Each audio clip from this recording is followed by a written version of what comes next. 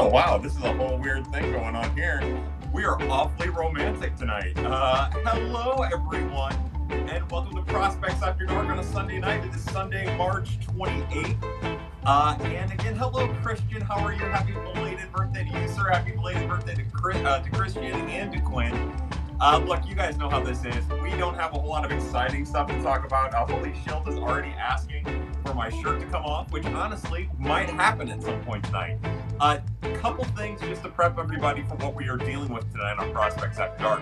I have not drank one drip of anything all weekend, really, other than one beer when I was on the elliptical earlier today. And so anyways, what I'm getting at is I am completely sober. We've learned from past Prospects After Dark that when I am sober, I am particularly bad at this. Also, when I'm out of practice, I am particularly bad at this. So bear with me, please. Let's see where we go. Friggin' Card says, Kyle, good to see you. Friggin' Cards, it is even better to see you than it is to be seen by you, if that makes sense. Again, look, we can go over the Cardinals roster decisions. We can go over anything you guys want. Right now, I don't have any type of comments or questions coming in. So I'm just going to go ahead and give you my general thoughts about what we are seeing from the St. Louis Cardinals. I know a lot of people are going to be kind of upset about late. Jesus, I'm taking my glasses off. That's never a good start. Finch, Butler, Marks, Matt Carpenter. Oh, hey, I like that. Let me text gifts real quick. Anyways, so my general thoughts are I give the Cardinals a ton of credit because other than the middle infield, they are taking and maybe Cody Whitley, they're probably taking their best team north with them. That's exciting. I definitely think there was a spot for Cody Whitley. Definitely think that Jose Rondon specifically maybe earned a spot as the utility infielder. I get why Edmundo Sosa is coming north with the club. I don't really have a problem with it. When you're talking about splitting hairs, you're talking about splitting hairs when you're talking about bringing your 26th guy. I'm a little interested in the 13-13 split. But again, I meant to look and I don't know pitchers and roster players. I meant to look and I don't know. Is that can they only bring 13 pitchers? I would like them to bring more pitchers, but then again, they don't really need that many pitchers early on in the year because they have so many off days. So as we get back into sobriety, what we are going to do is we're going to pour this Dogfish Head Campfire Amplifier, which is described as blah, blah, blah, blah, as a beer. We're going to pour it into our awesome Birds on the Black mug that supports minor league baseball players that you can buy at the Birds on the Black gift shop. Whoa, what's that? Oh, it's Campfire Amplifier by Dogfish Head. I got it in Charleston, Illinois, and it's really good. It's really good. It's really smoky. It's supposed to taste kind of like a s'more, but you get most of the smoke flavor. KJ Dunn 97 says, I understand Rondon slowed down and Sosa was out of options, but I feel Rondon was a better fit. I can't argue against that. I think that Rondon's a better fit. I think that's probably part of the reason why we've seen Austin Dean in the infield too. I wouldn't be surprised that unless it's spelling DeYoung at short, if we see more Austin Dean at second than anything else, if we see more Dean at second than Sosa, I think that there's a better offensive fit there. And when you're talking about when you're talking about formulating a roster, specifically this roster which still might struggle offensively, I would have liked to have had just that little extra jolt of offense that Rondon appears to be able to bring as compared to Sosa. Again, I like that these are the conversations we're having. I'm glad that we're not talking about a second base battle that shouldn't even be a battle. That's a positive. I think the outfield has pretty well sorted itself out. I'm still anxious to see how often John Nogowski gets at bats and Austin Dean gets at bats as compared to Justin Williams. For me at this point, I feel like you have to run Tyler O'Neill and Dylan Carlson and Justin Williams out there semi-regularly to start the year until either Bader comes back or you feel comfortable with Nogowski in a corner, which I still don't, or you think Austin Dean is just too good to pass up on getting regular at bats. It's definitely Rondon was definitely the better player in spring between the two. Crawfy25 says, been a while since I've been able to join. Feels good to see you. Crawfy25, it is a pleasure to see you. I will raise my mug here, this awesome mug that you can buy at Birds on the Black. To all of the pad people, welcome back to Prospects After Dark. Before we get too deep into it, we should probably address the fact that Periscope only has 3 more days of existence, which probably means that this iteration, whatever that even means, of Prospects After Dark, has 3 days left. As of right now, I am planning I'm doing a Prospects After Dark on Wednesday, a final goodbye to Periscope at the very least. And then from there, we'll see how it goes. I know that Twitter Live is a thing, but as most people who have ever encountered me know, for a 35-year-old in the technology age, I don't understand technology. So I'm going to need somebody to come over here and physically turn Twitter Live on every time I decide to do Prospects After Dark. So that's where we're at with Periscope ending. But I just wanted to say, as we come to the end of Periscope, that I am grateful for that format and that platform to be able to be a part of a wonderful community of Prospects After Dark people that have helped cultivate a community in and of itself. It's just a really, really awesome thing that we were able to come together for a short period of time through what will eventually be an obsolete platform to talk about St. Louis Cardinal baseball and what was always a welcoming and fun environment. It was never hostile, except for to Nicole once, and interpreted maybe hostile by some. The only person who was ever hostile on Prospects After Dark was the asshole who talks. I was the only hostile person, and I am forever regretful for the hostilities that I might have thrown towards people in moments of ego running wild. So yeah, I guess all of that is just to say that, like, this has been fun. We'll probably keep doing it in some capacity. I'm also at a weird spot where I don't really enjoy baseball anymore the way that I used to. And I don't think I'm going to start enjoying it until we get minor league baseball that we can watch. Like, minor league baseball is ingrained. I don't feel the same way when I'm watching college baseball. It just doesn't hit me the same.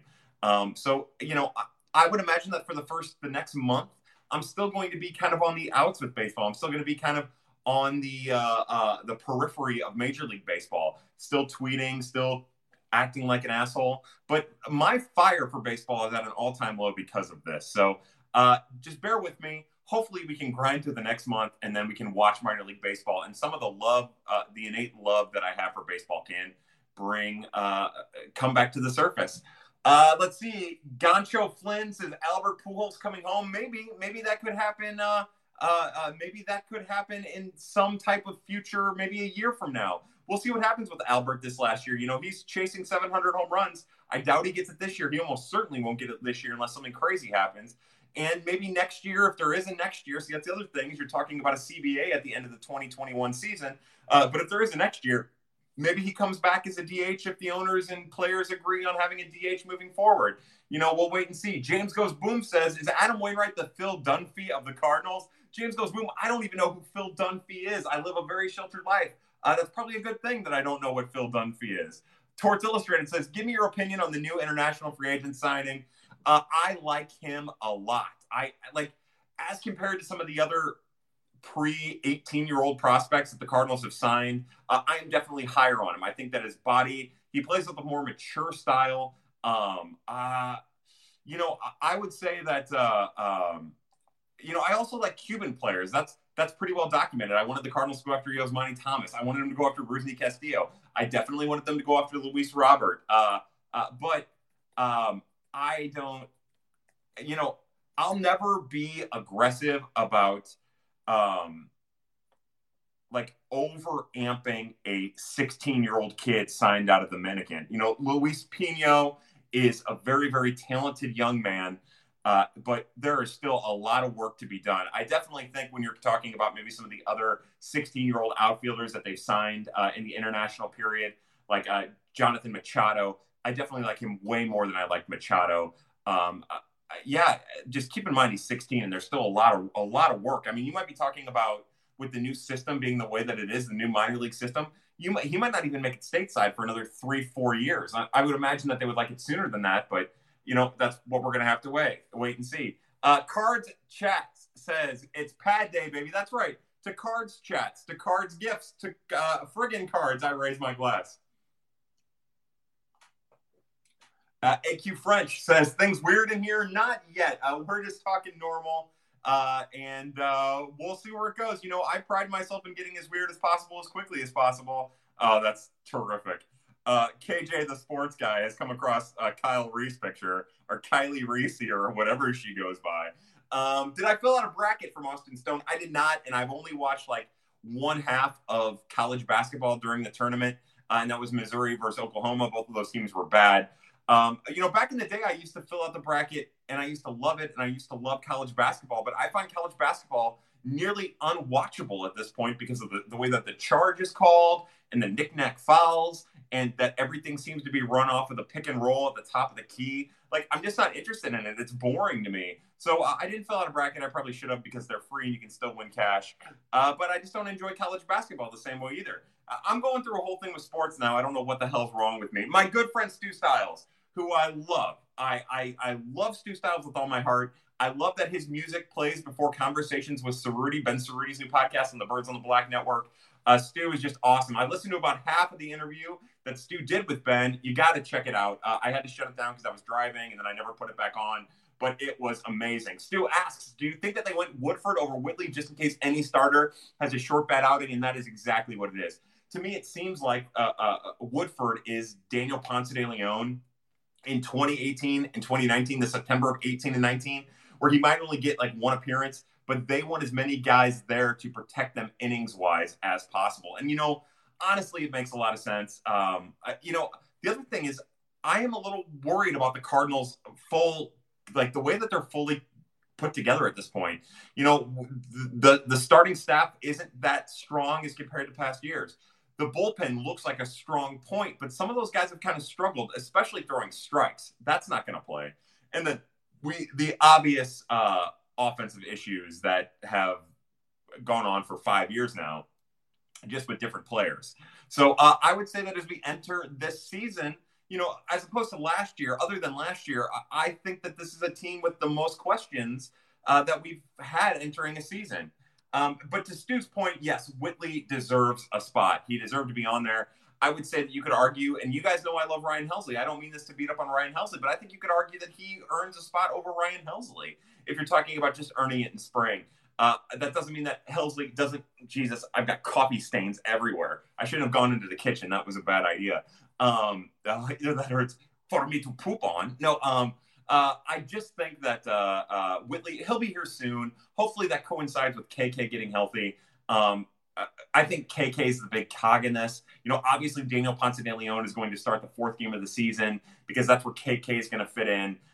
So, yeah, I definitely think it's just about having as many options available to cover as many innings as possible. And today's game, even though it's a spring game, kind of proved the importance of having as many innings capable of being covered as possible because it got really bad there for poor Tommy Parsons, and the Cardinals didn't really have an outlet otherwise. Let's see. Crawfy Y25 says, I heard that 3/31 was National No Shirt Day. That'd be pretty wild. I would love that. I'll go walk around. Is today the 31st? When is that? Is that Wednesday? There you go. Torts Illustrated says, give me MILB. Look, speaking of the 31st of March, and that being the last day on Periscope, I would be surprised if my shirt stays on the entire time. Now, again, we are planning on doing Prospects After Dark on Wednesday night as we enter the 2021 season, starting the next afternoon, and also as we say goodbye to Periscope. But, anything could happen in the next couple of days. But, yes, I would imagine there's going to be a lot of honoring pad tradition in the last episode of Prospects After Dark on Periscope. March Hayden says, Wong should have never left with Bader out. Edman could have been in center field. I definitely understand especially Kolten Wong is amazing, and he's probably going to have a really good year for Milwaukee. My question is, if Kolten Wong stays, are the Cardinals as aggressive to acquire Nolan Arenado? Are they still capable of acquiring Nolan Arenado from a financial standpoint? Maybe that extra $10 million a year was the difference. Maybe they can't justify to their books to acquire Nolan with Wong on the roster. But yeah, if you're taking out situations and circumstances, if you're taking out funds, then yes, it would be really amazing if Edman could move to the outfield and be okay out there and have Wong still at second base. But it goes back to the very fundamental issue of having 5 or 6 guys that just need an opportunity in the outfield that never get an opportunity out in the outfield and still waiting to see what these guys are. I like the fact that Justin Williams is going to get a little exposure. I like the fact that Tyler O'Neill is going to get a chance to prove the kind of player he is. And I know that you're talking about 3 straight seasons of 120 to 160 at-bats for him that people think is an indication of the player he is, but it's not. So I like that that's the opportunity that's going to be created while at the same time creating an opportunity for Tommy Edman. Look at it this way, March. If the Cardinals were committed to that idea, and, I've never been a big fan of Edman in the outfield in the first place, but they just do it with Carpenter. They put Carpenter at second, or maybe even Austin Dean at second, and put Edman out in the outfield. But hopefully we don't see that. Hopefully Williams and or Dean and or Nogowski can take that third outfield spot and run with it. And yes, I am inking O'Neill in there. Plastic T says, does Carp get DFA'd this year? I don't think Carp gets DFA'd. I think he either ends up being a very important bat off of the bench who gets a start a week, or he just doesn't ever get at bats other than in blowouts one way or the other. Foster the Person says, all of the Savannah Bananas hype train. So for those of you who don't know about the Savannah Bananas, they're an International League team that has a new promotion where the fans in the stands, if you catch the ball as a fan in the stand, it counts as an out if it's in foul territory, of course. Just a little fun little gimmicky thing to get them in the news, and they've been all over the news. I've heard the Cardinals broadcast, the Mets broadcast, the Nationals broadcast. I've heard local radio talk about them for weeks and weeks and weeks. That's awesome. Look, whatever gets people talking about it. So to the Savannah Bananas, and to Foster the Person, here we go. Now I've got the hiccups. I've had one drink of beer in 2 days, and I've got the hiccups. We raise our glass. Gibb says, oh, hell yeah, Grichuk's sister, like old times. That was wild. I forgot all about that. There's so much pad stuff really in 3.5 years of Prospects After Dark that I completely forgot about, mostly because of the malted hops and not bong resin, because I don't do any of that, but basically, resin of some type. So there's so much stuff that I forgot. Yeah, Grichuk's sisters, Flaherty's exes, ex and ex-sister, and mom for that matter. Cousins coming in and out, girls coming in and out. It's just a whole trek down pad nonsense. If we're looking in retrospect here in a couple days. Vala Vineyard says, good to see you back. Thank you. Now, Vala Vineyards, I enjoy talking to you as often as possible, my friend. I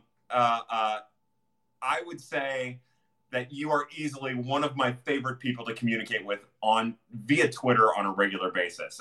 No doubt, not to diminish my communications with other people, but I love talking with you, and I've loved talking it over with you for many, many years. If I had a bottle of that amazing Vala Vineyards wine, I would raise it to you, but instead you get this Dogfish Head, which we also love, and we've talked about Dogfish Head, you and I, Campfire Amplifier.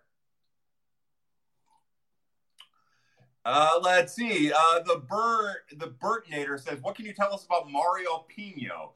So that's Luis Pino. We talked about him a little while ago. He goes by the nickname Super Mario. There was a fun little hype video that circulated around Twitter a couple days ago. Look, he is a toolsy outfielder from Cuba who is super athletic, who maybe if you want to squint and project and hope, you might say, oh, this is a little version of Randy Arozarena, but we're not going to do that, because we are still talking about a 16-year-old outfielder from Cuba who's probably 2 or 3 years away from even playing a game stateside for the Cardinals in organized baseball. And because we've also seen so many of these kids fizzle out, these are the type of prospects, again, 16 years old, that we don't invest too much into. But he has a quick bat, he has an athletic frame, he has a mind for baseball. And like I mentioned earlier, and take this for whatever it is, because it doesn't really mean anything, but I would say that of all the international signings that the Cardinals have had, maybe the last, since 2016, and that includes Ivan Herrera, I would say that I like him the most. Herrera gets a ton of credit from a hitter perspective. That Johan Oviedo, like they've had some good pitchers. Alvaro Sejas, who hasn't materialized yet. Others, but from a hitting perspective, he's the one that I like the most of the kids who were 18 or under. It's just a matter of how it all comes together and what it looks like, because again, this is that wide delta of success and failure, really on display at the premium, if that makes sense. Carson Martin says, good camp for Delvin, right? Yeah. Look, nothing but positives from Delvin Perez. That doesn't mean he's going to be a Major League All-Star. It doesn't mean he's going to be a Major League regular. But I really feel comfortable for the first time saying that this is a kid who has put himself on a trek for a Major League debut, which, again, I know people don't like to hear this. That makes him a pretty solid first-round pick. Pete Kozma, say that he had become some version of Pete Kozma. That's a good first-round pick. People hate to hear it, but when you think about how random and fickle the Major League Baseball draft is, and you have that perspective, and you see the results and how early draft picks end up failing on a regular basis, you can really take into effect that, like, Delvin's done some good stuff. And this is a really, really positive thing to see him do this. I don't know where he's going to start. My guess would be that he's at high A Peoria, and then maybe with a chance to get to Springfield by the end of the year. But the Cardinals might need to get aggressive with him. Maybe, but that's the other thing in all of this. With the minor league season starting a month from now, instead of just a couple weeks from now, like it otherwise would have, you don't really get much of a feel for what the right thing is, or what might be the next step in his development. James goes boom, goes, for me to poop on. While Lavinia says, why do you think that Oviedo pitched so little this spring? Injury? I do not think it's injury. I just think that the Cardinals, like, when the Cardinals called on Oviedo last year, he was on the 40-man. He was impressive in spring training, and they needed arms at that time. Under any other circumstance, we wouldn't have seen Oviedo last year. And I think that as they entered spring this year, they wanted to kind of pull the reins back on him because he just isn't ready for the big time yet. I think that has more to do with it than anything. Get him into camp, get him stretched out, get him ready to go when you need a starter. He's not like Woodford, right? Like, Woodford's got stuff that kind of nibbles on the edges. With Oviedo, he's either making it or missing. You feel more comfortable that you're going to get multiple innings out of someone like Woodford than you do someone like Oviedo, in my particular belief.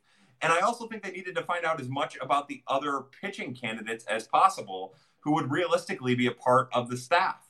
And I think that's how it all kind of boiled down. I definitely would have liked to have seen more of him. And it might be injury. I don't know. I don't have any insight into that. But I also like the fact that we got to see a little bit more Zach Thompson. We got to see a little bit more Matthew Liberatore. Those guys were what Oviedo was a year ago. And I would suspect that we see Johan Oviedo back in the major leagues by July. I just think that it does him well, and it does the Cardinals well, to not be tempted to use him right away, because he's just not there yet. He needs to go into that category with Liberatore and Zach Thompson. He needs to be in that group where you just have to treat a little bit more carefully as they continue to develop. Hopefully it is an injury like you might be speculating on. Cards Chat 18 says, how about that Waino having more career at-bats than our entire starting outfield? Love it. Again, that is a great stat that really helps give perspective on the Cardinals' current outfield situation and why it's important to maybe get them some at-bats to find out something about them. Poor Lane Thomas just can't put himself in a good enough position to get starts or to get the call. And when he did a couple of years back, he would only get 3 at-bats a week, being underutilized by the Cardinals manager, who would go with Jairo Munoz or Tommy Edman in the outfield. And there's a lesson to learn from there, as we talked about Tommy Edman earlier. The Cardinals always need infield help, but Mike Shildt, for better or for worse, always goes with the veteran. And he'll push the young outfielders aside for another young infielder who is more impressive at the plate. Again, it's not the right thing, but it's not the wrong thing, but it's not the right thing either. So we're still learning about all these guys. And hopefully at some point during the season, the amount of career at-bats from the starting outfield surpasses the amount of career at-bats that Adam Wainwright has. Connor Thomure says, no go. Yeah. Sasha Bader. That's right, Jay David. You know it. John Nagowski. Now, John Nagowski and Andrew Knizner are close friends. They room together. John Nagowski, we talk about a career minor leaguer who played in independent ball after being released from the A's or the White Sox. I don't remember. I know he played in both of those organizations, or that was Ravello. He was just the A's. He was released by the A's, went to independent ball, was picked up by the Cardinals. He's an advanced aged guy who's going to get probably some pretty important major league at-bats here in April. To John Nagowski, we raise our glass. John Nagowski taking the place of John Brebbia as the international, played in the independent league, rather. I said international. Please replace that with independent. As independently players on the Cardinals roster. Forever Guard says, hey, Kyle. What is Shildt obsession with Dean and Woodford? So, meh. I could understand, and I was thinking about this. Look, I don't know about Dean. Dean is weird to me. again, I will say with Austin Dean that he is so much like Tyler Webb to me. I don't understand why he's productive, but he is. And honestly, the Cardinals are in a position where, as impotent as the outfield can be offensively at times, where I actually don't have a problem with them, you know, I don't have a problem with them bringing the guys who are productive for a change or running with the guys who are productive. The Cardinals need as much offensive production as possible. And I can't sit here and keep saying they need to run the hot hand. They need to run the hot hand. And then at the same time, if Dean or Nogowski or Sosa or whoever is the hot hand say, well, I want to see more about those other guys. The Cardinals need that offensive jolt. So I do get Dean because Dean just keeps producing. He just keeps producing. And if I'm a manager with maybe some question marks elsewhere, I'm going to run with Austin Dean. And again, I'm not even the world's biggest Austin Dean fan, but I don't know how else you could say anything otherwise. Woodford, again, it's the same thing where, like, as a fan, I'm like, come on with this Jake Woodford thing. Like, why is this happening?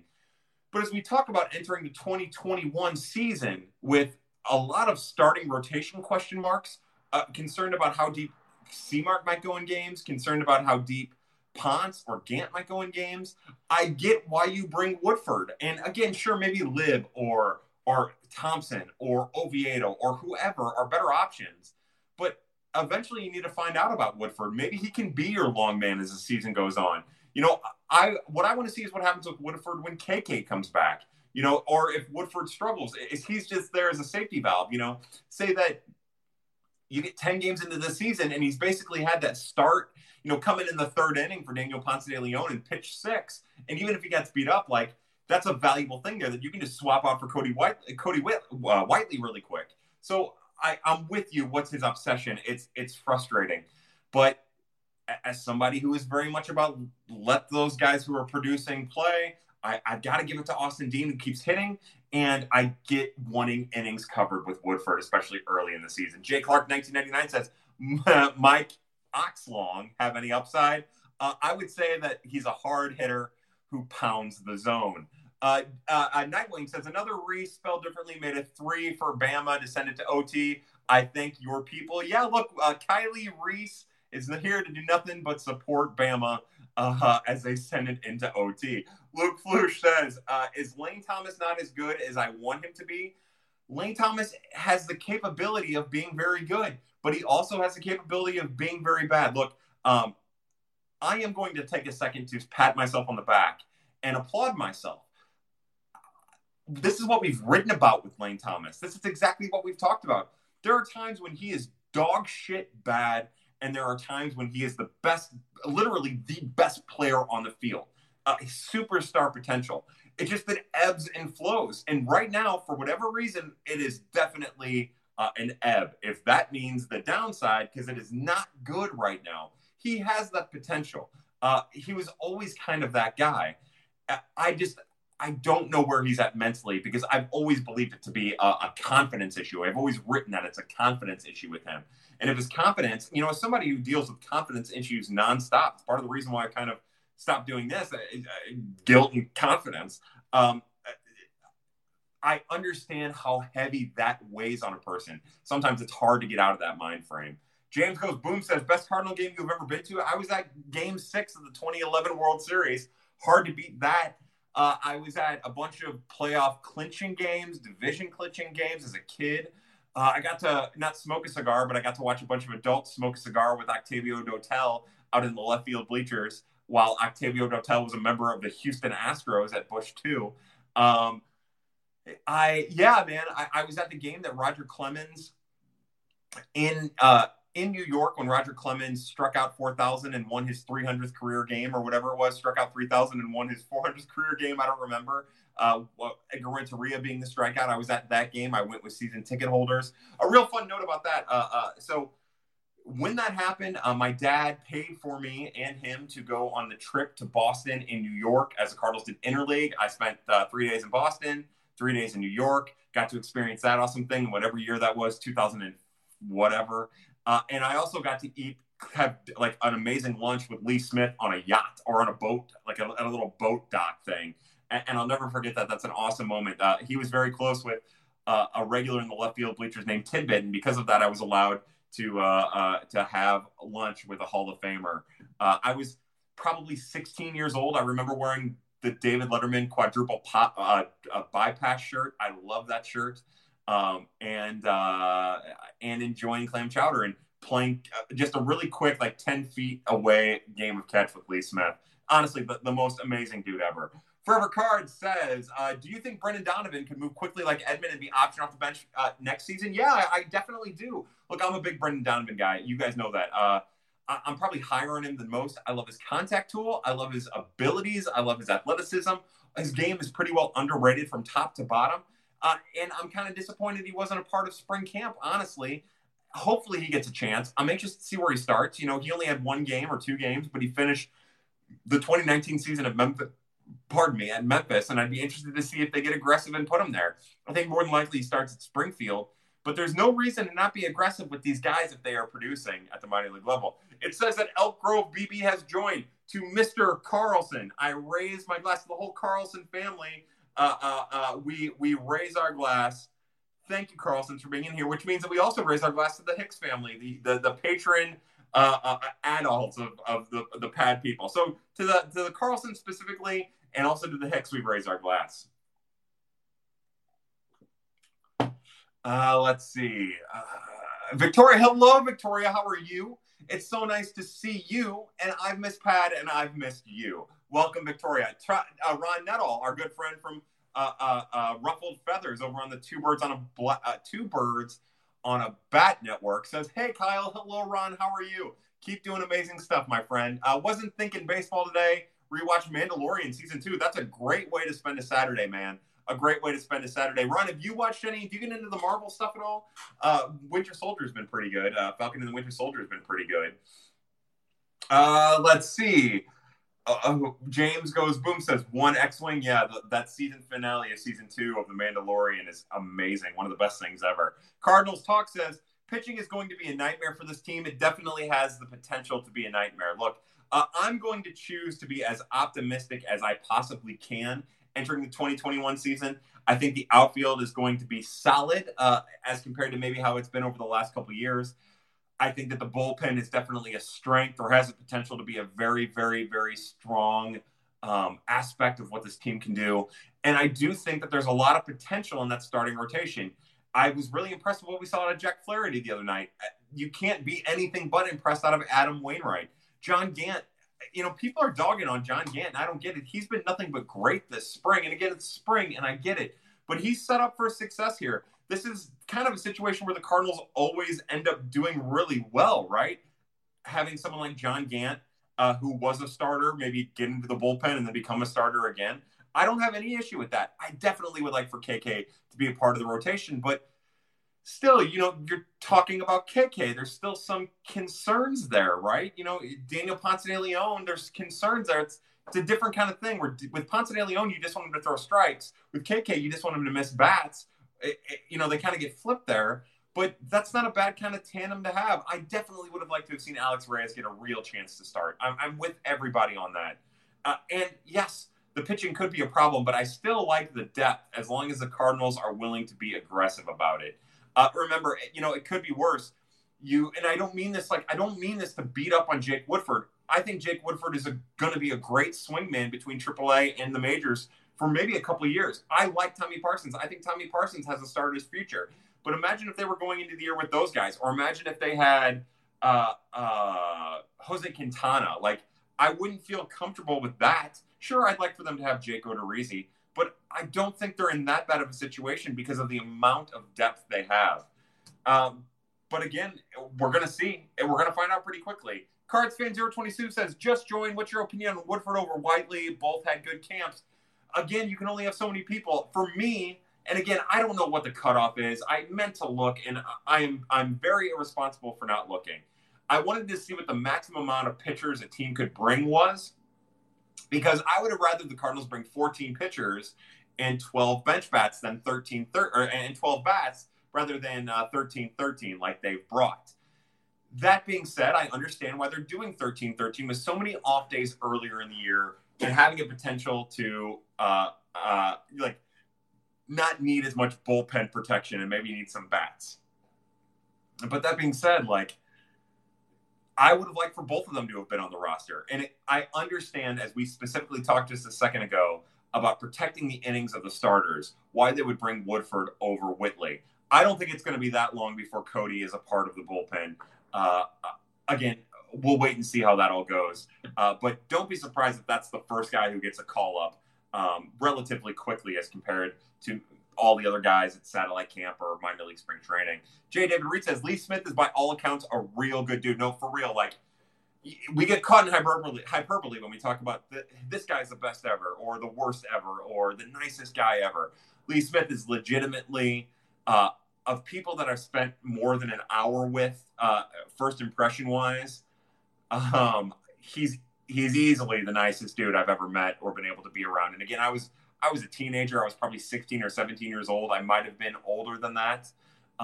And he was so warm and so welcoming. And it's one of those things that sticks with you as you get a little older. Mike Dean _ says, hello, fellow Baldy, to all of my bald people, to Mike Dean, to all the balds.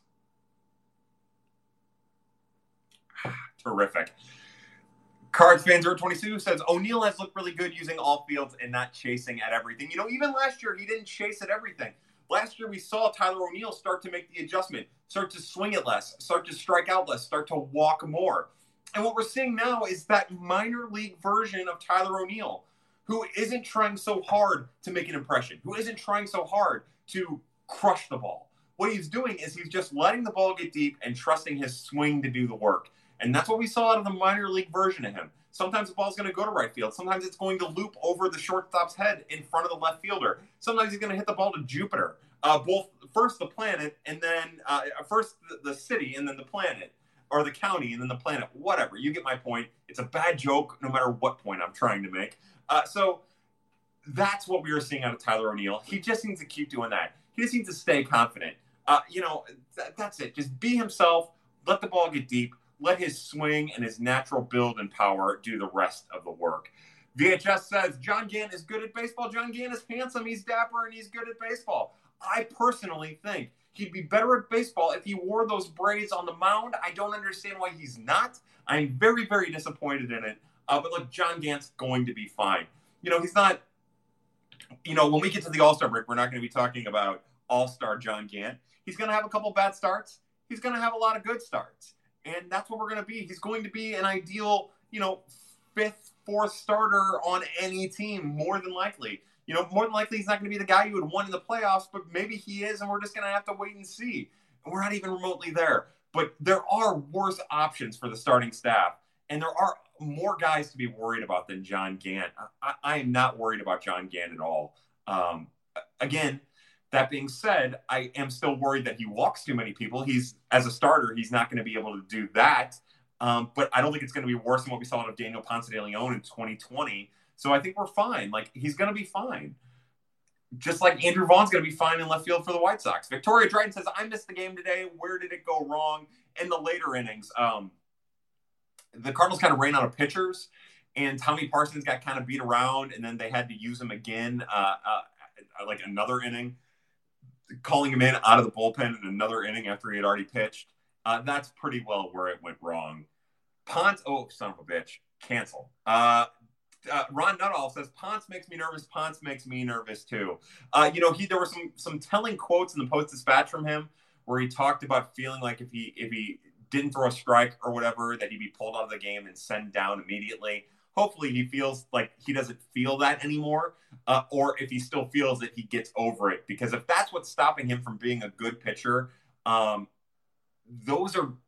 a mental side of the game that he's just going to have to get over, or going to have to work through. Like, that's not good. That's definitely not good. He makes me nervous too, but he also gets me excited when he's dealing. And, we're just going to have to wait and see what version we get from him. I still believe that he is a great, again, long reliever, or even potentially back into the bullpen, shutdown kind of guy. I think he has the stuff for it if he's throwing strikes, but that's the key for him. I understand why people are nervous because of his inability to throw strikes relatively consistently. I get it. J. David Reed says, pitching doesn't have to be a nightmare. Let the big dogs eat. Reyes, stretch Helsley back out. You guys know where I stand on that. I will always be in favor of Ryan Helsley getting a chance to start. I think all of his stuff plays when given a chance. When given a chance to stretch out and use his entire arsenal. But he doesn't really get a chance to do it anymore. And to your point, like, yes, I hope we see a time when Alex Reyes is healthy enough to pitch out of the rotation and can do it consistently, because I think that that's going to be a really exciting time for St. Louis Cardinal fans. You know, we do a lot of projection and we do a lot of think about this. Can you imagine in a couple of years this happens? But it'd be really cool if in 2 years, you know, a very good Zach Thompson, a very good Matthew Liberatore, a very good Alex Reyes, and a very good Jack Flaherty are all in the rotation, healthy and pitching. Of course, it won't work out that way. It just doesn't ever work out that way cleanly in Major League Baseball. But if it did happen, it'd be pretty awesome. Forever Card says Junior Fernandez could be a DFA candidate. Didn't expect that based on his 2019. It does make me wonder with 2019, the 2019 Junior Fernandez. Remember, entering all right, let me see if I can do it. In 2017, midway through 2017, Junior Fernandez's season got cut short, even though he was pitching pretty well. Arm fatigue. He didn't make it back. Oh, wait, no, was that 20? It would have been 2018, 2019. He didn't make it back until the midway point of 2019. That's when he was pitching. And when he came back pitching, he was pitching well, pitched great, earned his way to a major league debut. It would have been 2019. It would have been 2017, 2018, because he would have began the 2019 season in Palm Beach, even though he ended the 2018 season in Springfield. So he was actually kind of given a demotion to start the 2019 season. Either way, 2019 was the first time in years that he had pitched healthy. And even when he was making his major league debut at the end of the 2019 season, Junior Fernandez looked really solid. You know, sure, he walked a couple guys and let up a home run, and it wasn't good. Let up a big home run to Ryan Braun. Wasn't good at all. But he wasn't terrible, per se. He was fine. He was just okay. You know, so to see the steps back he's taken over the last couple of years, it just makes me wonder how much of that has to do with that arm and arm fatigue and arm struggle. I hope he's not a DFA candidate. I hope he can claw his way back into good standing in the organization from a production standpoint, because that is an elite arm that has the potential to be something special, as we've seen in the past, if healthy. James Goes Boom says, do you have any players that are candidates for mid-season trades to the Cards? I don't. I haven't looked into that. I don't know what that's going to look like. And honestly, like with as many question marks and moving parts as the Cardinals have, I don't know if we would even know what the Cardinals would be going after. You know, I think we'll always kind of look at the outfield and hope that the Cardinals can do better if the guys aren't hitting. But I think that they're going to hit, and I think it's going to be fine. I don't think it's going to be like an average 130 WRC plus. I think that's crazy. But I think that they're going to be 3, potentially 2 at the very least, above average Major League offensive producers by the trade deadline. You guys know how I feel. I feel like there might be some slow starts, but I think it's going to be good. I just think that, like, where we're going to be curious is what's going on at shortstop, because Paul DeJong still worries me. And you guys know I love Paul DeJong, but he's kind of been a down spot in all of this.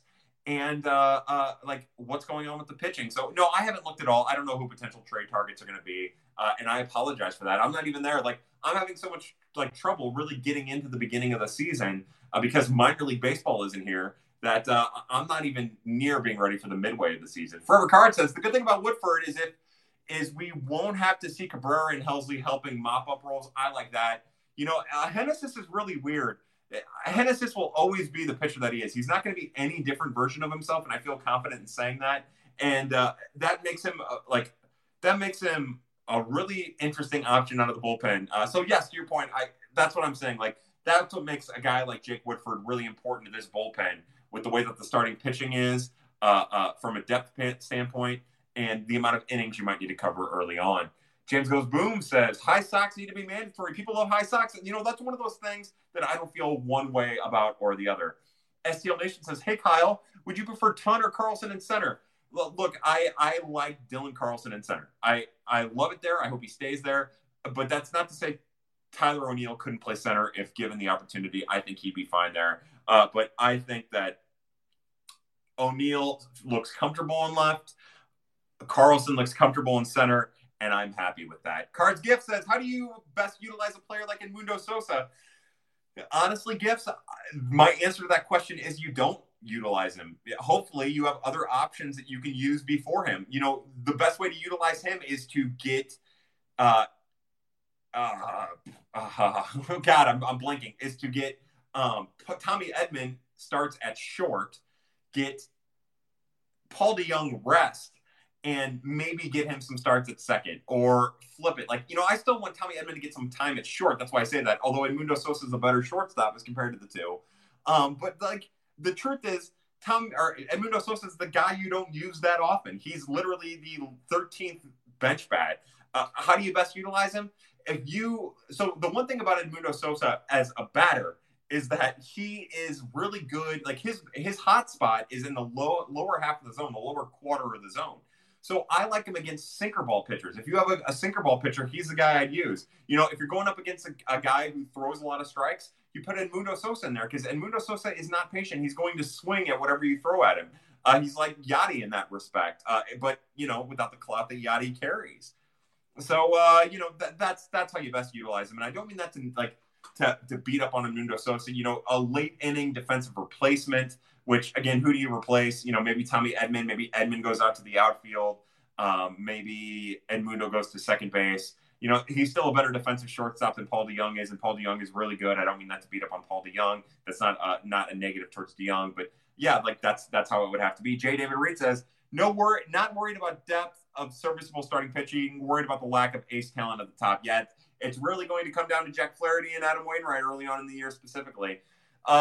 Rickle Graham says, "Are the Brewers for real? I saw that Gould picked them to win the division. I don't blame him. Look, I don't know what for real means. I think that this division is still weak. Again, that's not to beat up on the Cardinals. I just don't think that the Cardinals are that separate from the Cubs or the Reds or the Brewers. I do think everybody's separate from the Pirates, but I just sure, the Pirates or the Reds sold off pieces, and sure, the Cubs sold off pieces, and losing Yu Darvish was huge. But I like some of the other stuff that the Cubs did. I don't think they're awful. I think that the Cardinals are a team that could be well above 500, and I think that the Cubs are a team who could struggle to be at 500. I think the Reds are a team that could struggle to be at 500. I think the Brewers are a team that could struggle to be at 500. But I think if you're looking at the two teams in the division that have a chance to go head and shoulders above the rest, it's the Cubs and the Brewers, or the Cardinals and the Brewers. They're the best chance. But at the same time, if it worked out in reverse, where the Brewers and the Cardinals were struggling to get at 500, and the Reds and the Cubs were pushing hard, and we're 20 games up all of a sudden, 20 games above 500, 140 games into the season, that wouldn't surprise me either. There's still a lot of question marks in this division, from almost bottom to top, that I don't feel comfortable saying that one team is substantially better than the other. C70 says, when will the Cardinals announce minor league rosters? May 1st? I would say that that's a good chance. Yeah. They usually wait until the very, very last minute. With the minor league season starting May 4th, I would suggest that you're seeing, usually Peoria's roster is the first one that's released, and then usually Memphis and Palm Beach and Springfield are the day before. So I would say May 1st at the earliest. Dat K Diddy says, what is yo drinking tonight, boo? It's the Campfire Amplifier from Dogfish Head. You guys know Dogfish Head is my favorite of all the beers. It's kind of like a really smoky s'more. It says milk stout brewed with graham crackers, cinnamon, marshmallows with cocoa powder, and vanilla beans added. And it is really good. Look, Dogfish Head is my favorite brewery. Them and Founders are my two favorites. And everything they do, in my opinion, is delicious. Let's see. Cards Fan 022 says, this team has the potential to win 3+ Silver Sluggers and Gold Gloves. Yeah, I feel like it's the same story every year with the Cardinals. This is the beauty of the St. Louis Cardinals and what they've been able to cultivate. It's also the frustration of the fan base. But a couple years back, Mike Schilt made that comment, we have 5 aces, and we have potential Gold Glovers at every position. Now, they don't have that. They don't really have that. But if you want to be optimistic, they do have that. And sure, it's not going to happen that way. It never happens that way. They're not going to have 3+ Silver Sluggers. They're not going to have 3+ Gold Glovers. But that doesn't mean that they won't have guys who are the finalists for Gold Glovers, for a Gold Glove. And it doesn't mean they're not going to have finalists for the Silver Slugger. Everything could either go right or everything could go wrong, or there could be a midway. What the Cardinals do better than maybe most organizations is they raise the floor of potential for wins from their team and success rate for their team. And that's the Cardinal magic of the last, 10 years specifically. Andres, what's up? Braun broke him. Yeah, there's a good chance that Jose Fernandez was broke by that Ryan Braun home run. Edwin Pavizic says, to bring in some positivity, what's your favorite all-time Matt Carpenter moments? There are a lot of really great Matt Carpenter moments, and it's lost right now. What I'm going to say about Matt Carpenter, it's not a moment, it's a mentality. He got beat up by the fans for not quote unquote wanting to move out of the leadoff spot or not being productive out of the leadoff spot, and that wasn't the case. Matt Carpenter would have hit anywhere that they would have put him. Sure, he was more comfortable as a leadoff hitter, but he would have hit anywhere that he thought was best for the team. Matt Carpenter is a player, a St. Louis Cardinal that has always put the team ahead of himself. They need him to play first, he's going to play first. They need him to play third, he's going to play third. They need him to play second, he's going to play second. He's going to train all offseason to get as good as he can. He's going to rededicate himself to a craft, going the opposite way, which he worked relentlessly between 19 and 20 to do, and looked like in spring he was poised to do it. And then COVID happened, and it never manifested in game. He works to get healthier. He works to get better. He's dealt with fatigue issues. He's dealt with back issues, and he's worked through them. It's not a moment that sticks with me about Matt Carpenter. It's a philosophy. It's the grinding attitude, to quote Mike Matheny, in a positive way, that Matt Carpenter has brought to the St. Louis Cardinals. That is a man who has always put the St. Louis Cardinals' well-being above what's best for him. And, we say that, and you're going to say, well, he signed a huge contract and put the Cardinals in blah, blah, blah. Nah. But he didn't do that. The Cardinals did that. That was a choice that the Cardinals made. And sure, it hasn't paid off, but I'm actually glad that he's getting some money from them for all of the years that he was productive and not really making a ton of money. Croffy25 says, best rec specs player of all time, Webb, Kelly, or Wild Thing Vaughn. It's got to be Joe Kelly, right? Joe Kelly's one of the more entertaining players in baseball. He's hilarious, and he's really talented. So I'll go with Joe Kelly here. Cardsfan022 says, I'm not a Carp hater at all, but this was one of the worst springs, sadly. Yeah, it doesn't get any worse than what Matt Carpenter just went through for the last month. Vala Vineyard says, dead and ball this year, fortuitous year to have inexperienced spotty starting pitching with a strong bullpen. I hadn't thought about that. Yeah, that's a great point. The baseball, if you'll remember, they said will travel 2 to 5 less feet because it's a little softer. And also they said the seams are bigger. I said more raised than the last Prospects After Dark, but I think that they're bigger now. And we've heard pitchers talking about being able to get a grip on it. So yeah, that's a great point. If you're going to have an inexperienced pitching staff, this was probably the year.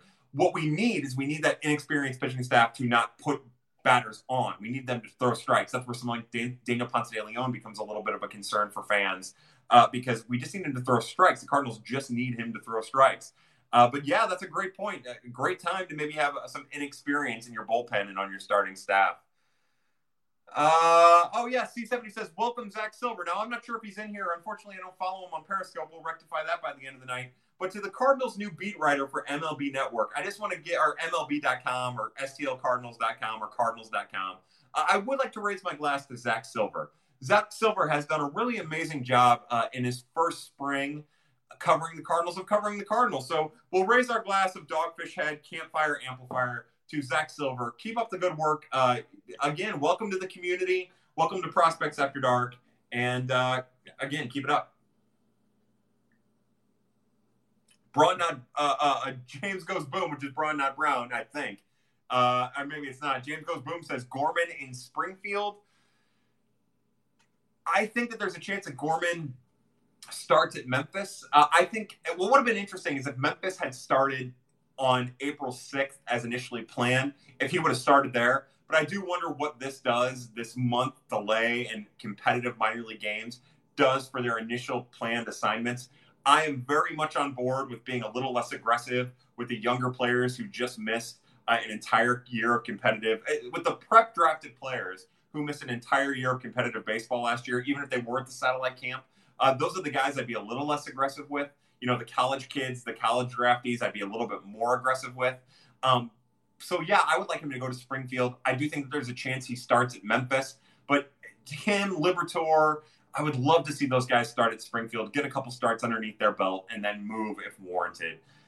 Style Smith says Sosa should still play over Carp. At least he has a Gold Glove. I don't know. Oh, that's right, the minor league Gold Glove. I forgot about that. Yeah, that's interesting. I didn't think about that.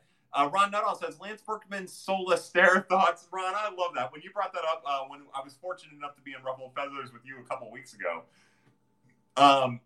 Yeah, it is. It was soulless. And the thing that always blew my mind about Berkman, as soulless as that stare was, is he was always having fun. He was always playful. Like, if I could aspire to be one person from a professional standpoint, it'd be Lance Berkman. The guy was always having fun. He was always keeping it light, but he was also a true professional when it came time to do his craft.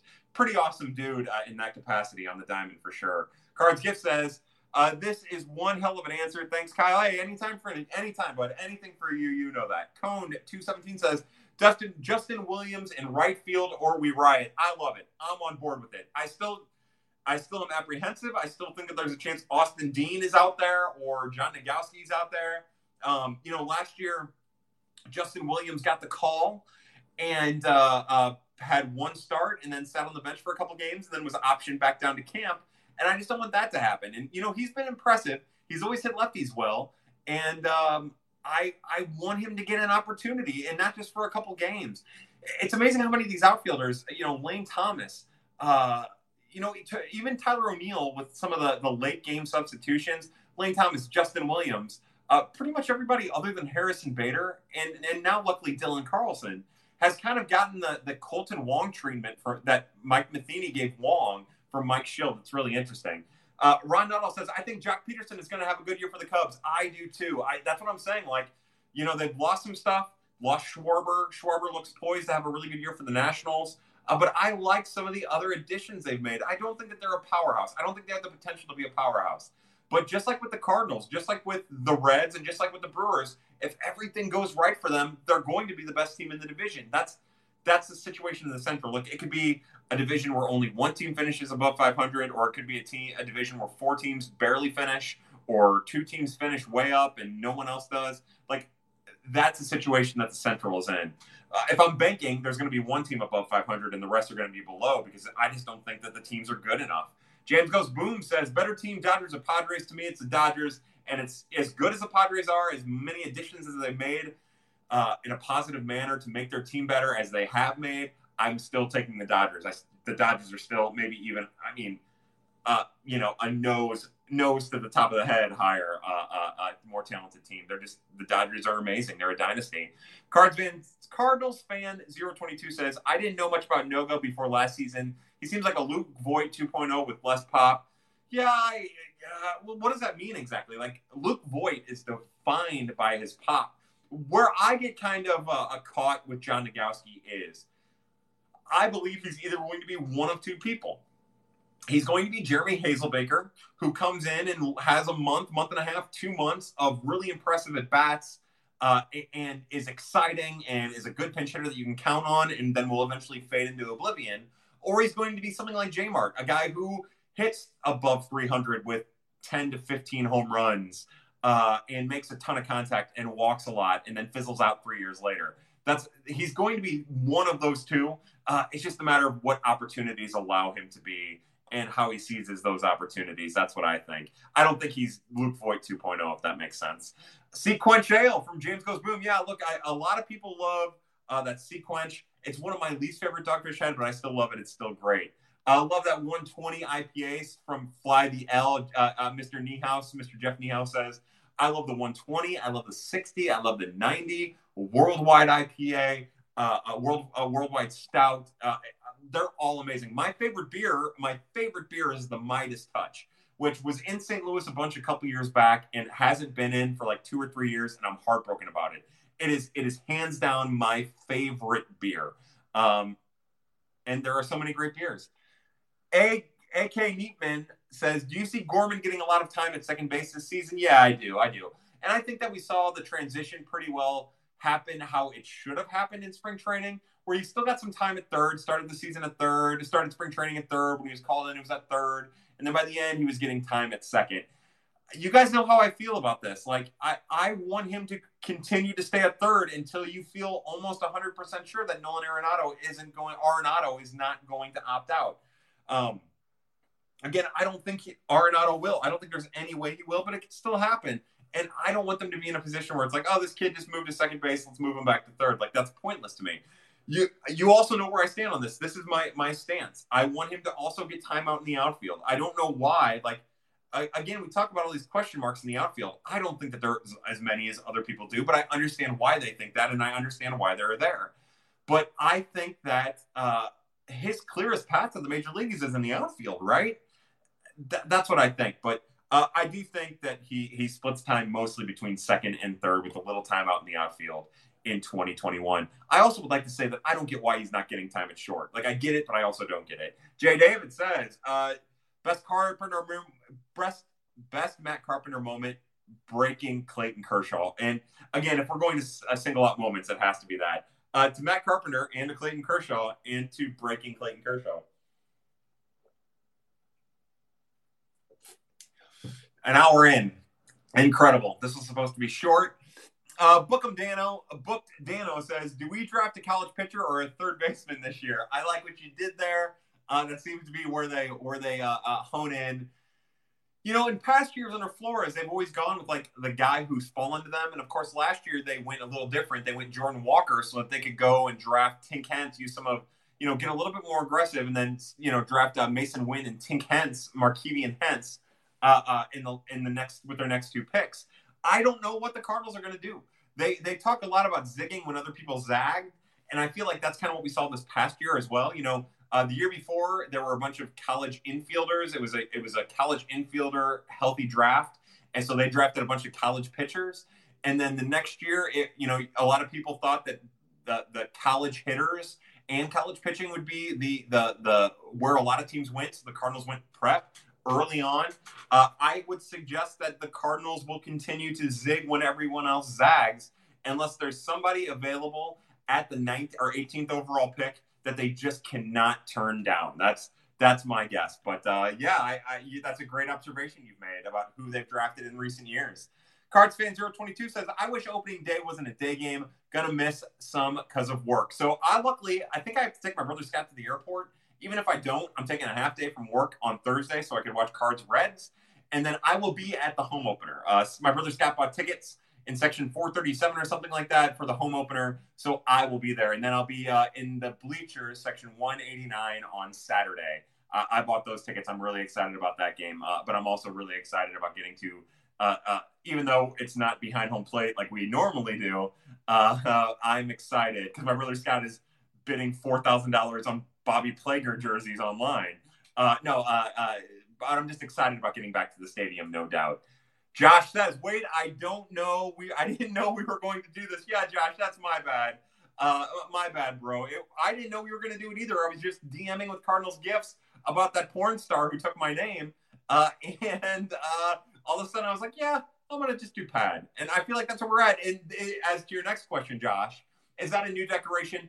I have moved to the kitchen from the living room as I point to the living room, which you clearly can't see, because I rearranged my living room to make it a little bit more spacious. So now we're in the kitchen and things have changed just a little bit. I don't know. This is probably where Prospects After Dark will take place for the next X amount of time, however long Prospects After Dark continues to go on.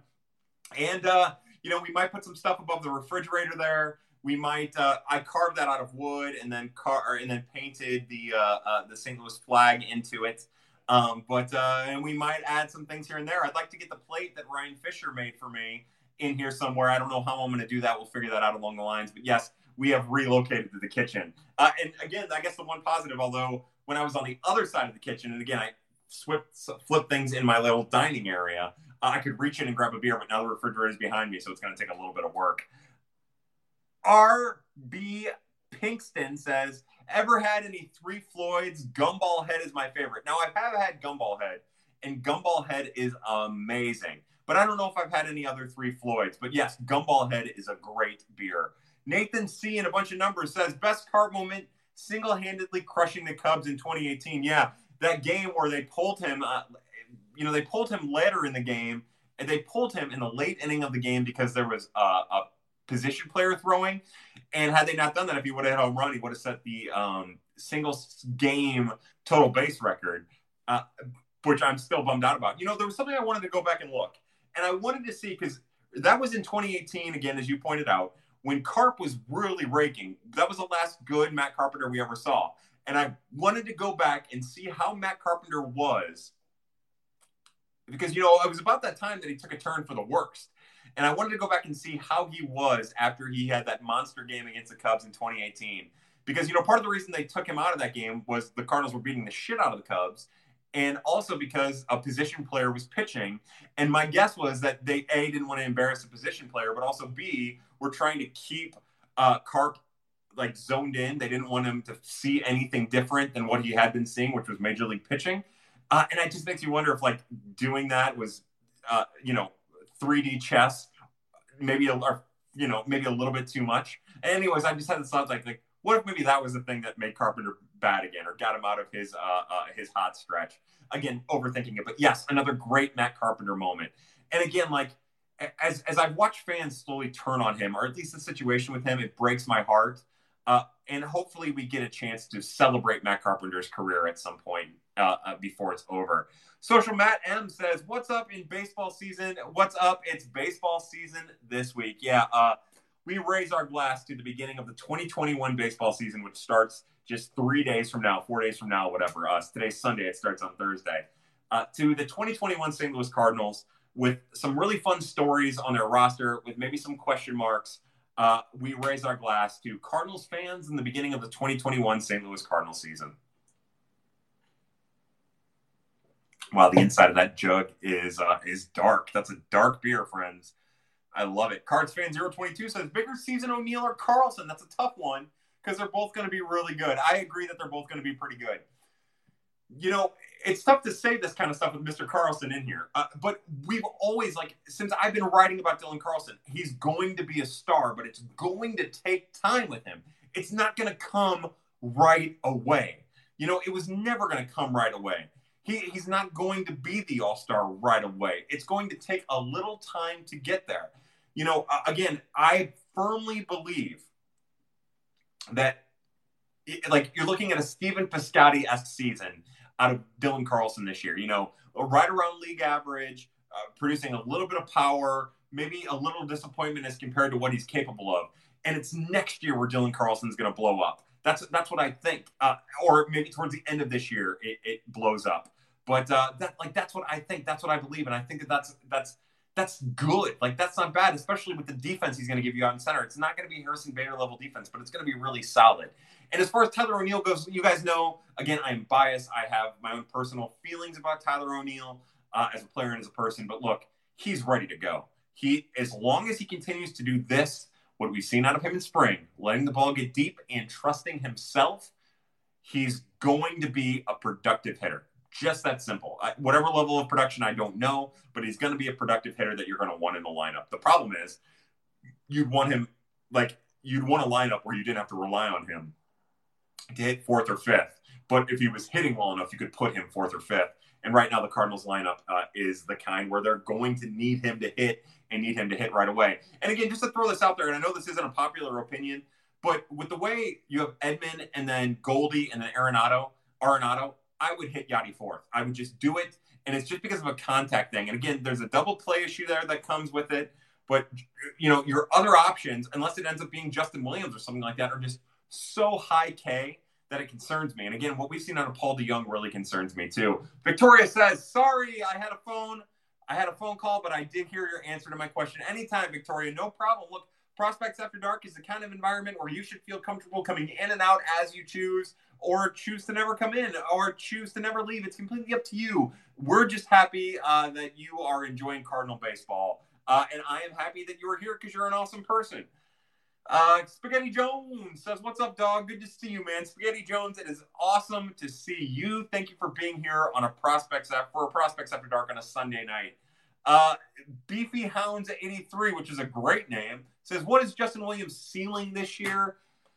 I don't know. I don't know. What is his ceiling this year? 20 home runs, 280, 360, 825, maybe? What's his most likely outcome? Whatever Dexter Fowler hit manifested over an entire 2019 season. What is a really good not ceiling, but if all things go right for him, I think what we saw to Dexter Fowler in 2017, was that 2018? He was really awful. 2019, he was better. He got off to a great start last year before the whole thing. So yeah, 2017, when his first, whatever Dexter Fowler's first year was with the Cardinals, I think you're going to see something similar to that out of Justin Williams. Maybe with a lower on-base percentage, maybe with a little bit more power potentially. Although I think Dexter Fowler had 17 home runs or 19 home runs that year. But like, I think that there are a lot of parallels, a lot of similarities between Justin Williams and Dexter Fowler, with Justin Williams having a superior arm, maybe a little less athletic out in right field, maybe a little bit more raw power, sacrifice on base percentage. So something like that as a very poorly based comparison to start with. Yusuf Fly says, impromptu pad make the world go round. Yeah. And again, yeah, I did make the STL logo gifts. Here, I'll grab it. Take a look at this thing. Hold on. Oh my God. Look at my butt, yo. Yeah, look at this thing. So I made this. That's me. I carved it using a bandsaw, and then I painted it. I did that. That's me. Hi, I'm Kyle. And then I got to try to hang this, and there you go. I don't even know what that is. I don't know what that is, guys. I'm a rube.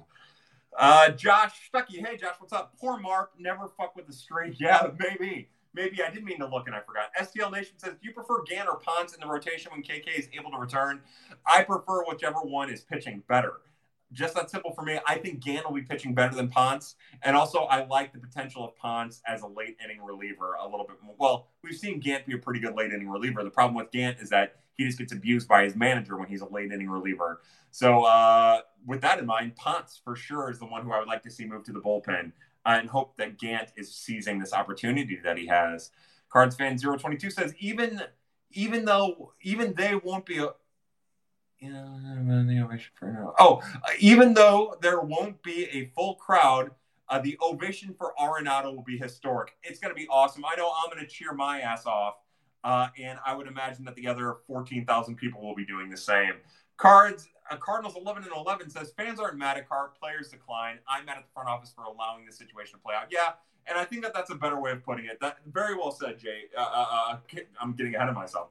Very well said, Cardinals 11-11. But the problem is, I think fans direct their vitriol at Carp and the front office at the same time. But that's a reasonable thing to say, I think. Jay Ferg says, what's up, Kyle? Jay Ferg, my brother, as I flick you off, because that's your thing. I mean this with the utmost respect to Jay Ferg. Thank you for being here. I'm going to raise my water to you, sir, because I need water, and also I think water is more your thing anyways. Oh, terrific. James Goes Boom says 6 is a serious number. And that's the only lyrics to that song I know. Cards fan 022 says, don't care if it's Williams or no-go, just please no Dean. Again, I'm not the world's biggest Austin Dean fan. But what I want is if they choose Justin Williams, I want them to give him 2 or 3 weeks. And if he's terrible, if he's hitting like Matt Carpenter did in spring in 2 or 3 weeks, then go to no-go or Dean. Whoever ends up hitting, that is incredible. Like that's all that matters to me. I just want whoever's hitting to be in the lineup or taking good at-bats to be in the lineup. Vala Vineyard says, potentially the Cardinals have the year to see and analyze Carlson, DeYoung, and Ton as possible cleanup. Yeah, for real. And that's kind of where I'm at. It's a shame that you need all 3 of them to kind of prove themselves, and they're probably going to have to try to prove themselves in the position. It's not one of those things where you can have them hit, 5, 6, and 7, or 6, 7, and 8, and then let one of them hit their way up, kind of like they did with Carlson at the end of the year when they called him back up and then put him in the playoffs. That's what I want to see. I want those guys to get a little bit of breathing room. And that's kind of why I like Yadi at 4. Look, if you can do Yadi at 4, if Yadi can do it without hitting into too many double plays, then it gives DeYoung a little bit of breathing room. It gives Tyler O'Neill a little bit of breathing room. It gives Dylan Carlson a little bit of breathing room to get themselves established before they're forced to be producers. So that's I love that. Yeah, they're going to have to find it out of one of those guys for sure. Jay Ferg says, I need one, please, that STL logo. You know what? It would be fun. It would be fun to produce them. I want to send that. That's the only one I made. And I kind of stole it from a design I saw online. But that's I might send that to my brother Jim. I haven't really decided, but they're pretty cool. And I've really been toying with wood carving and painting. That's like one of the hobbies that I've taken up in the absence of minor league baseball, and it's a lot of fun, and I like doing it. JP Hill says, where do Thomas, Liberatore, and Gorman start, and who do we see first in STL? I get the impression that the Cardinals, especially the front office brass, would pick Liberatore out of those three as the first one that you would see at the major league level. I would say, like we talked about it a little earlier, I think the prep drafted kids I'd be a little less aggressive with. I think I would start Liberatore and Gorman at Springfield. The other thing about Gorman is if Gorman's going to play a lot of second base, if he's going to move out to the outfield a little bit here and there, I think that it's in his best interest to start at Springfield. You know, like give him some time to work defensively at Springfield before facing that AAA challenge. You know, that's just my own personal opinion. Give him some breathing room. And again, Liberatore is another prep drafted player. I'd like to see them, I'd like to just be a little less aggressive with him. Zach Thompson's different to me. I want Zach Thompson at Memphis. I want him, like, on the fast track. I want him to be the first guy potentially to make the debut out of the three. I want the SEC-raised player on the cusp of the majors. You know, the other thing about Zach Thompson is Zach Thompson has dealt with injury issues. We've written about this. You know, my tagline with Zach Thompson, other than changing the K to a backwards K, because I'm cute like that, is that with the injury history that he has, every successful bullet that he wastes at the minor league, that he throws at the minor league level, if he's proving that he's capable at the minor league level, is a pitch that he's not going to be able to throw at the major league level. And if the major league level needs pitching, and he's wasting away at AA and being super effective without getting a taste of AAA, without getting a chance to be effective at AAA, then that's a huge miss in the organization's standpoint, in my personal opinion. And it stems mostly from his injury history as well as his SEC upbringing. Alan Herget says 12 and 21. That'd be pretty cool. Josh Stuckey says, worst case, MM and KK are sidelined longer. Who is the next arm to the rotation after Gant and Ponce? You know, I think it just depends on the timing. I think if you're talking 3 weeks into the season, I mean, honestly, that's so tough. I wouldn't even know what they would do. So I would suspect at that point, Woodford can't be stretched out. I would think that maybe they've continued to stretch out Oviedo. He might be the one. If you're talking like right away, say that Gant gets hurt in his first start, which is terrible, but I would imagine Woodford just kind of slides in there because of preparation. You know, that's a great question. They don't have someone. Pardon me. They don't have someone like Nabil Krismat who they can rely on at an advanced age. You know, maybe it's the lefty that they got in the Rule 5 draft, Garrett Williams, I think is his name. Maybe they go in that direction. Maybe it's just a bullpen start. Maybe they throw the whole bullpen at it. You know, I really don't know how to answer that question. I would imagine that they would take into account service time and maybe treat it just like they did in 2020, where all of a sudden it's guys like Roel Ramirez and Jesus Cruz who are getting the start in that particular situation. Cards fan 022 says, if you think about it, Ponce is like Lance Lynn with more control problems. I mean, sure, why not? I can't comprehend it because I am very dumb, but yeah, sure, why not? Beefy Hounds 83 says, I appreciate the reply. Just really want Williams to excel when given the opportunity. Yeah, I am definitely cheering for Justin Williams. He's a good kid, man. You know, a couple years back, he punched a TV, and I understand that. I'm an emotional mess, and specifically when I was in my early 20s, I was more of an emotional wreck than I am now. So yeah, look, it's nice to see him making strides from that point to the point he's at right now, and to see the changes that he's made in his swing to shorten it up from being super long. Those are all positives, and to pretty well do it on his own is a huge positive too. He's a smart kid. He has good baseball sense. He gets a little lost out there in right field sometimes. He's kind of frustrating sometimes as an outfielder. But if he's hitting, he's hitting. And as a left-handed swinger, it's nice that you have a guy who has historically at the minor league level at least hit lefties well. He's an interesting guy for sure. Jay Ferg says water is delicious. I'm going to get some more, Jay Ferg.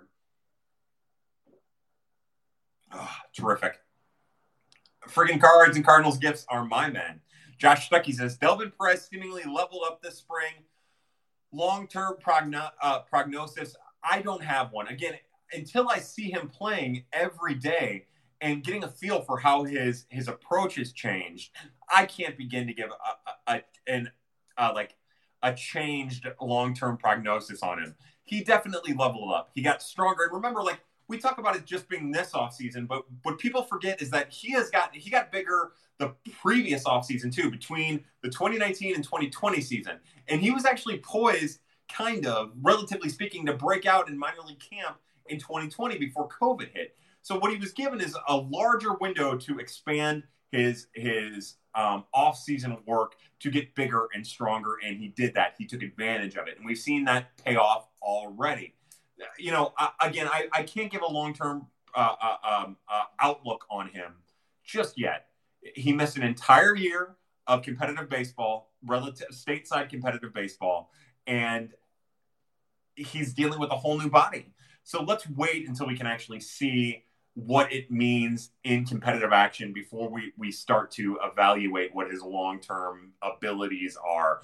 I know that he did everything that he could to commit himself to baseball and put himself in a position to excel where he has otherwise not excelled.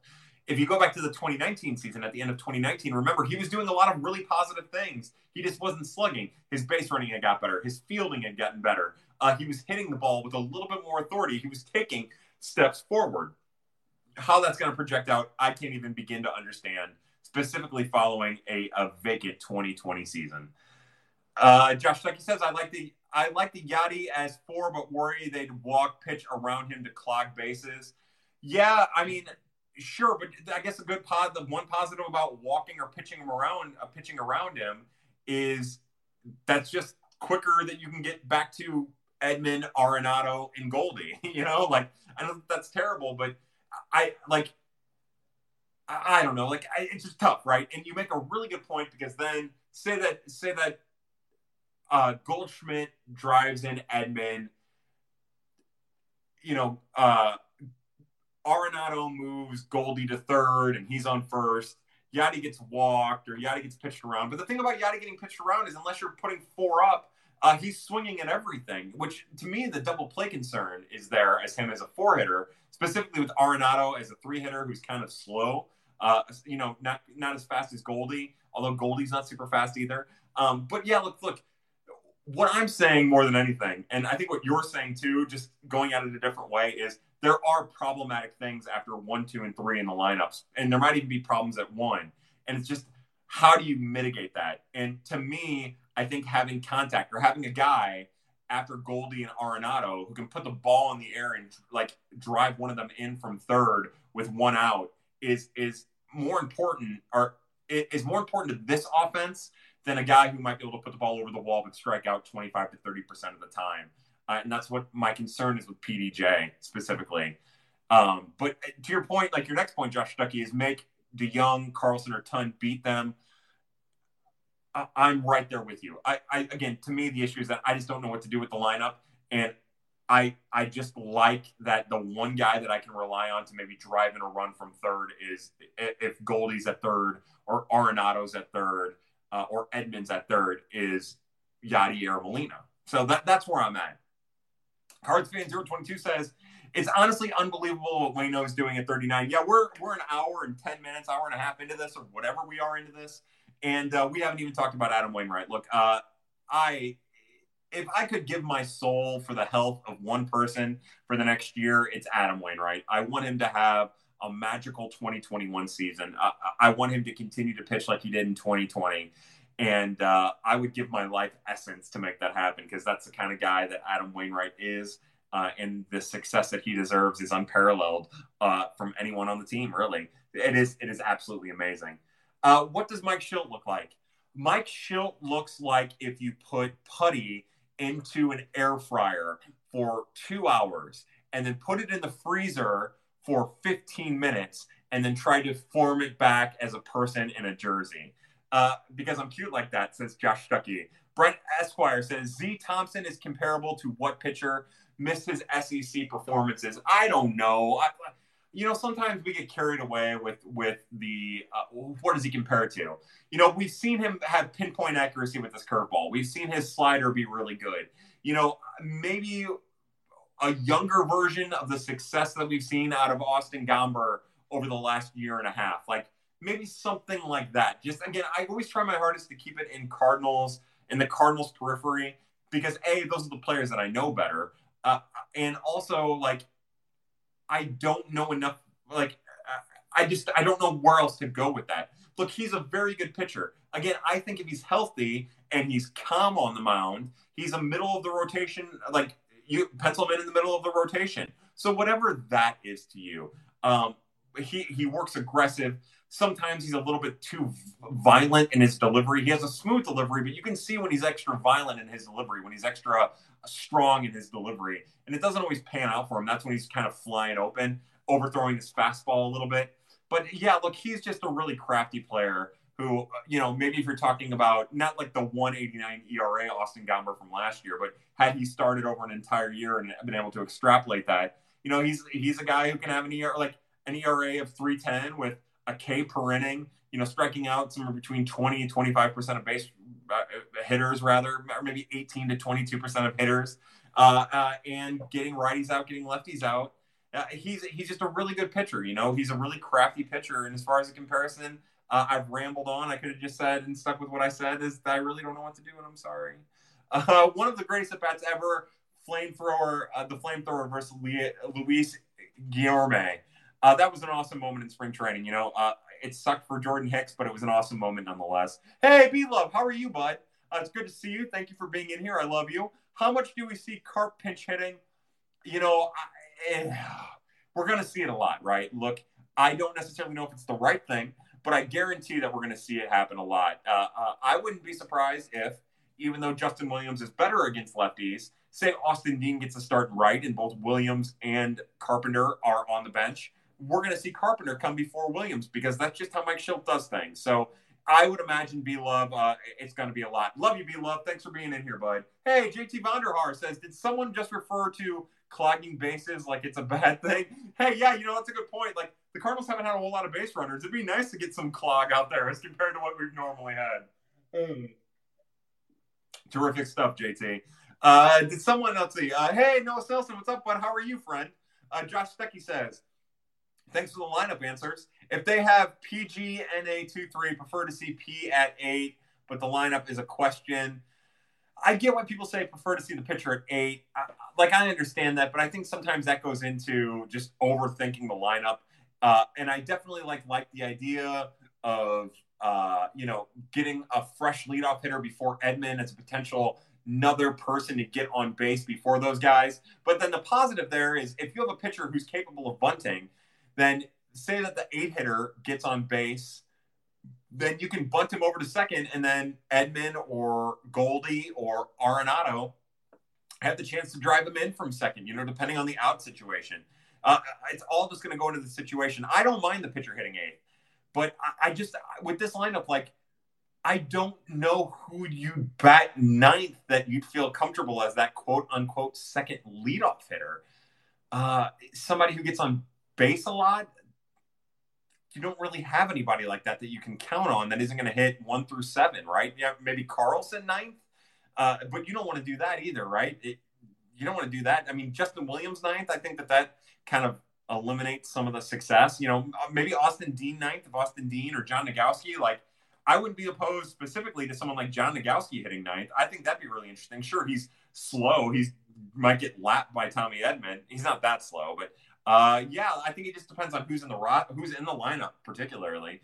JT Vonderhaar says, do you have a guy that you like in the draft that might be there when the Cardinals pick? I'm not. No.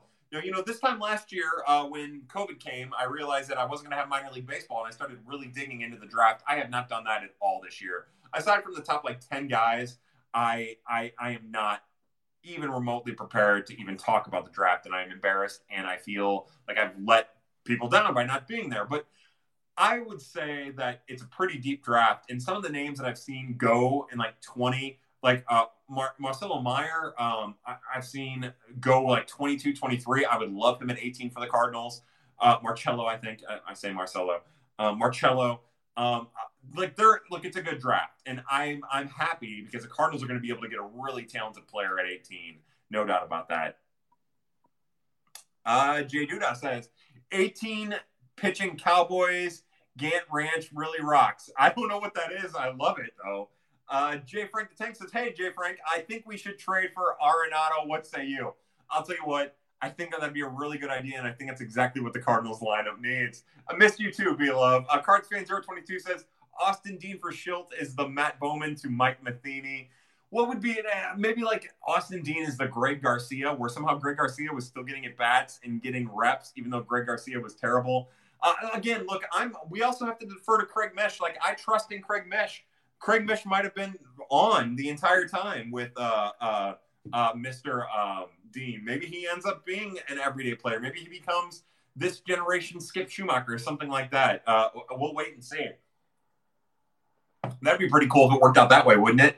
Fly DL, Jeff Neal says, FMK, pastel M&Ms, Peeps, or chocolate Easter Bunny. Look, I love M&Ms and I love chocolate Easter Bunnies, and I'm not so high on Peeps, although I love them and I'll eat them as compared to the other two.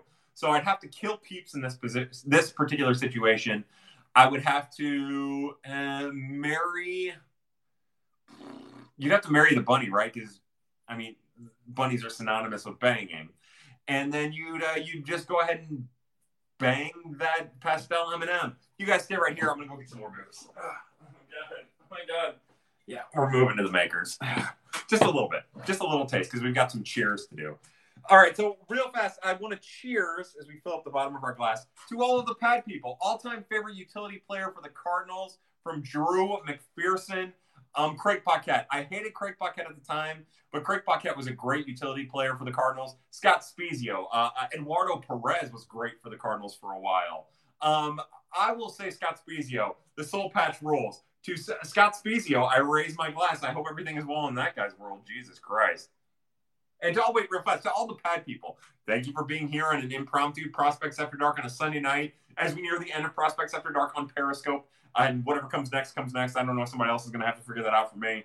But more importantly, to all the pad people who have made 2.5 years of Prospects After Dark worth doing, thank you to pad people.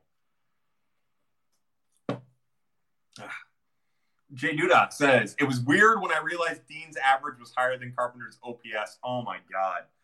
Poor Matt Carpenter, man. I'd love for him to just find some magic. You know, I'm going to say this, too. Last spring training, I thought Dexter Fowler was dead in the water. I thought Dexter Fowler was in that position in spring training where he didn't stand a chance, and I thought he would be miserable. And honestly, aside from Paul Goldschmidt, when he was healthy, Dexter Fowler was the best hitter on the team. So maybe by some miracle of Cardinals gods, of the baseball gods, Carpenter can rediscover it. What did Mr. Mish say about Austin Dean? Mr. Mish loves Austin Dean. He likes the type of person he is, so naturally he roots for Austin Dean as any smart person would.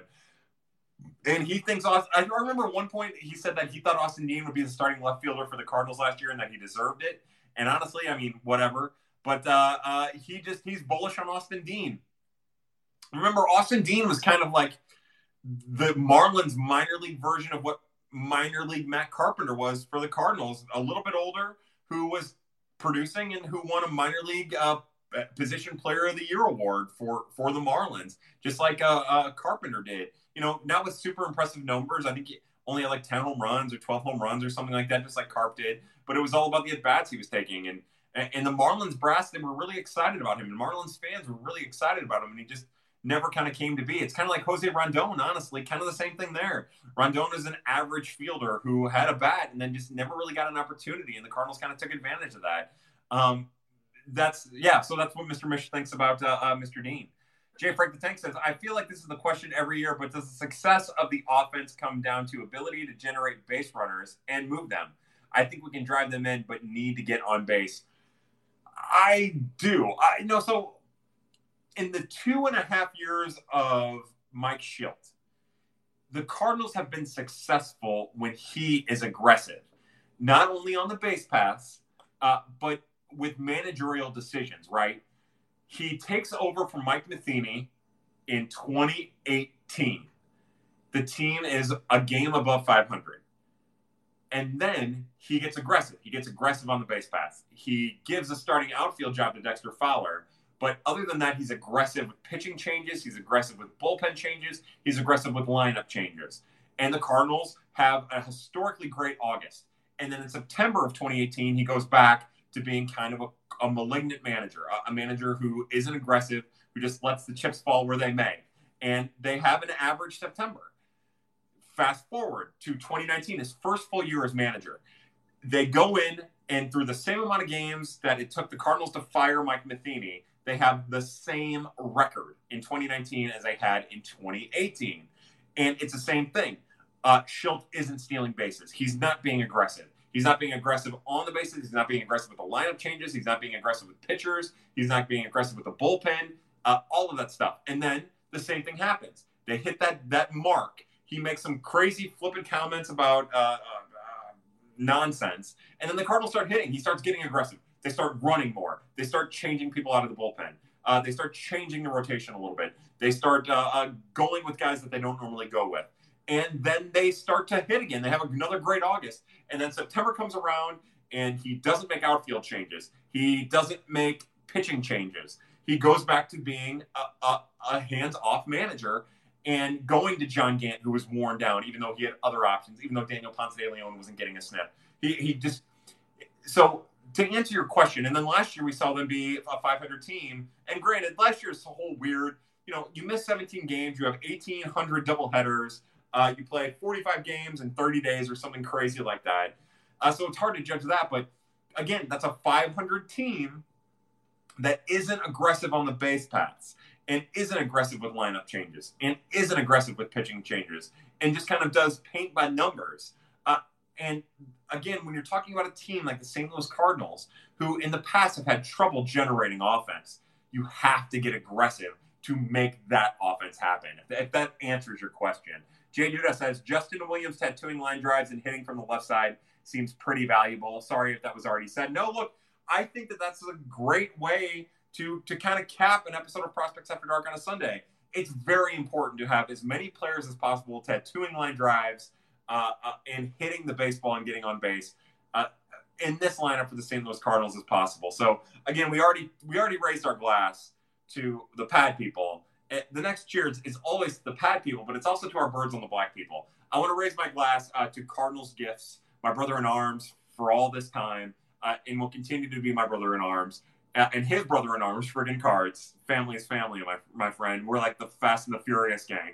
Oh, family. Family, I'm my family. This is my family. So to Cardinals Gifts, to Chill, Nicholas Childress, who is an awesome, just an awesome person and also an awesome contributor. To Stu Styles, who is just 4 days away from providing us with these amazingly beautiful game recaps, with this amazingly beautiful scorecard. I cannot wait to see that. To Zach Gifford, who does Nerds on the Black when Nerds on the Black happens. I love Zach. Ben Cerruti, who's writing some amazing articles. Check out Ben's projections on Birds on the Black. Also, check out Conversations with Cerruti. He's doing amazing stuff over there. They're all really good and really enjoyable. Check out The One with Stu. Like I said, I listened to half of it, and I didn't turn it back on, not for any reason, but because I turned my car off, went into work, and then never got back to it because I'm a rube. And then Tara Willman and Alex Crisafulli, who do Chirps. Check out Chirps. It's awesome. And just, again, Josh is not home. Josh is not Tomei. To all of the Birds on the Black family, I raise my glass. Thank you again, as always, for letting me be a part of this amazing thing.